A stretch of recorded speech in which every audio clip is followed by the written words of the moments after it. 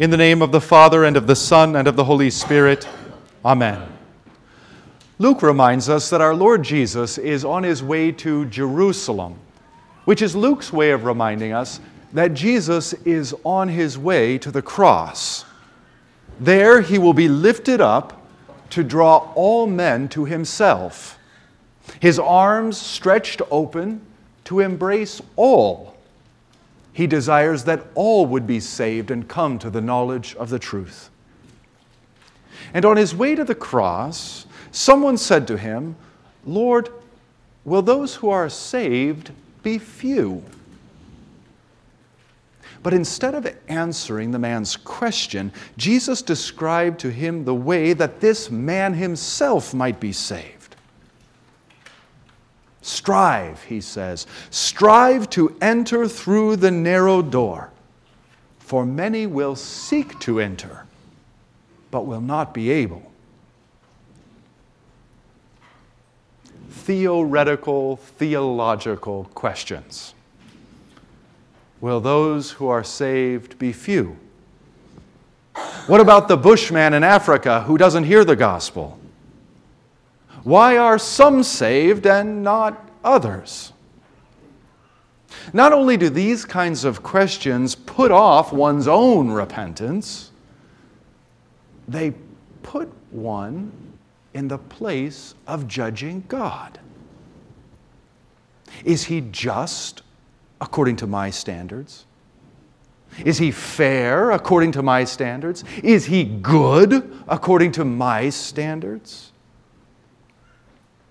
What strikes us as an innocent theological question isn't so innocent at all. So Jesus won't have it, but instead addresses the man on the way and each one of us directly. Strive to enter through the narrow door, for many will seek to enter and will not be able. Salvation is free. Of course, our salvation wasn't free for Jesus. It cost him everything. But on account of his payment, salvation is indeed for us free. It is by grace. It is through faith. Not of your own choosing, not of your own works. God himself has provided a way out for sinners who would escape the wrath to come. A narrow door. It's open. And he calls you to enter. But the devil, the world of sinful men, and yes, your own heart will do everything they can to keep you from entering that narrow door. So Jesus says, strive, agonizesta, agonize, repent, confess your sins, battle your flesh, daily drown it in sorrow and contrition, crucify it. Count the world your enemy, for friendship with the world is enmity with God. Renounce the devil and all his works and all his ways. Resist him, and he will flee from you. Strive. It's not only all of the bad things that will keep you away from entering that narrow door, but even the good things may keep you away from entering that narrow door. Many will seek to enter, Jesus says, but will not be able. And this, not because of fate, not because of some misguided notion of predestination, and not because Jesus will not have some people, but because they will not have Jesus. As Chesterton said, Christianity has not been tried and found wanting. Christianity has been found difficult and not tried. So they give in to the devil, to the world, their own sinful flesh, and yes, even their own self-righteous desires. Imagine that the day of judgment has come. Picture it. But there you are on the outside. That's precisely what Jesus is saying when he says, when once the master of the house has risen and shut the door, and you begin to stand outside and to knock at the door saying, Lord, open to us. And he will say and answer to you, I do not know where you come from. Then you will begin to say, we ate and drank in your presence, and you taught in our streets. But he will say, I tell you, I do not know where you come from. Depart from me, you workers of evil. Imagine standing there. The narrow door that once was open is now shut, eternally shut. And you on the outside. It's too late. And from inside comes the Lord's voice, I do not know where you come from. I do not know you.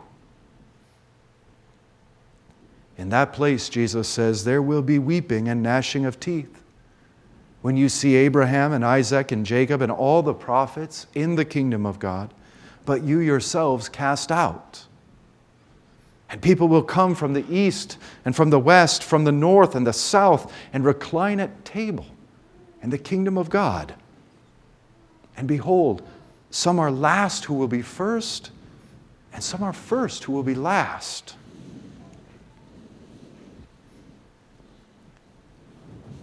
How do you hear Jesus' words? Well, I suppose that depends a bit on who you are.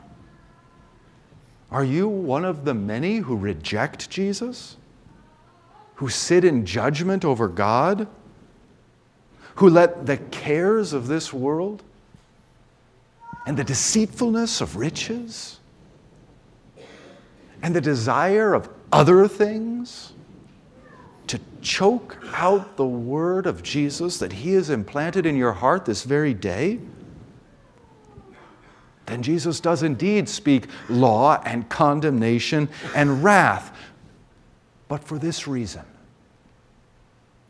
that you would come to your senses and strive to enter the narrow and, as of right now, still open door.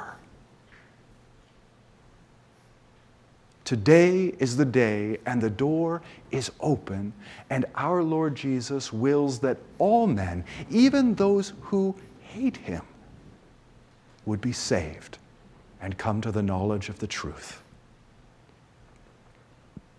And if you hear His word, if your prayer is, I believe, Lord, help my unbelief, then you know the truth. But even more importantly, He knows you. There are only two outcomes. Either the Lord remembers your sins and forgets you, or He remembers you and forgets all your sins. With the thief on the cross, we pray, Lord, remember me when you come into your kingdom.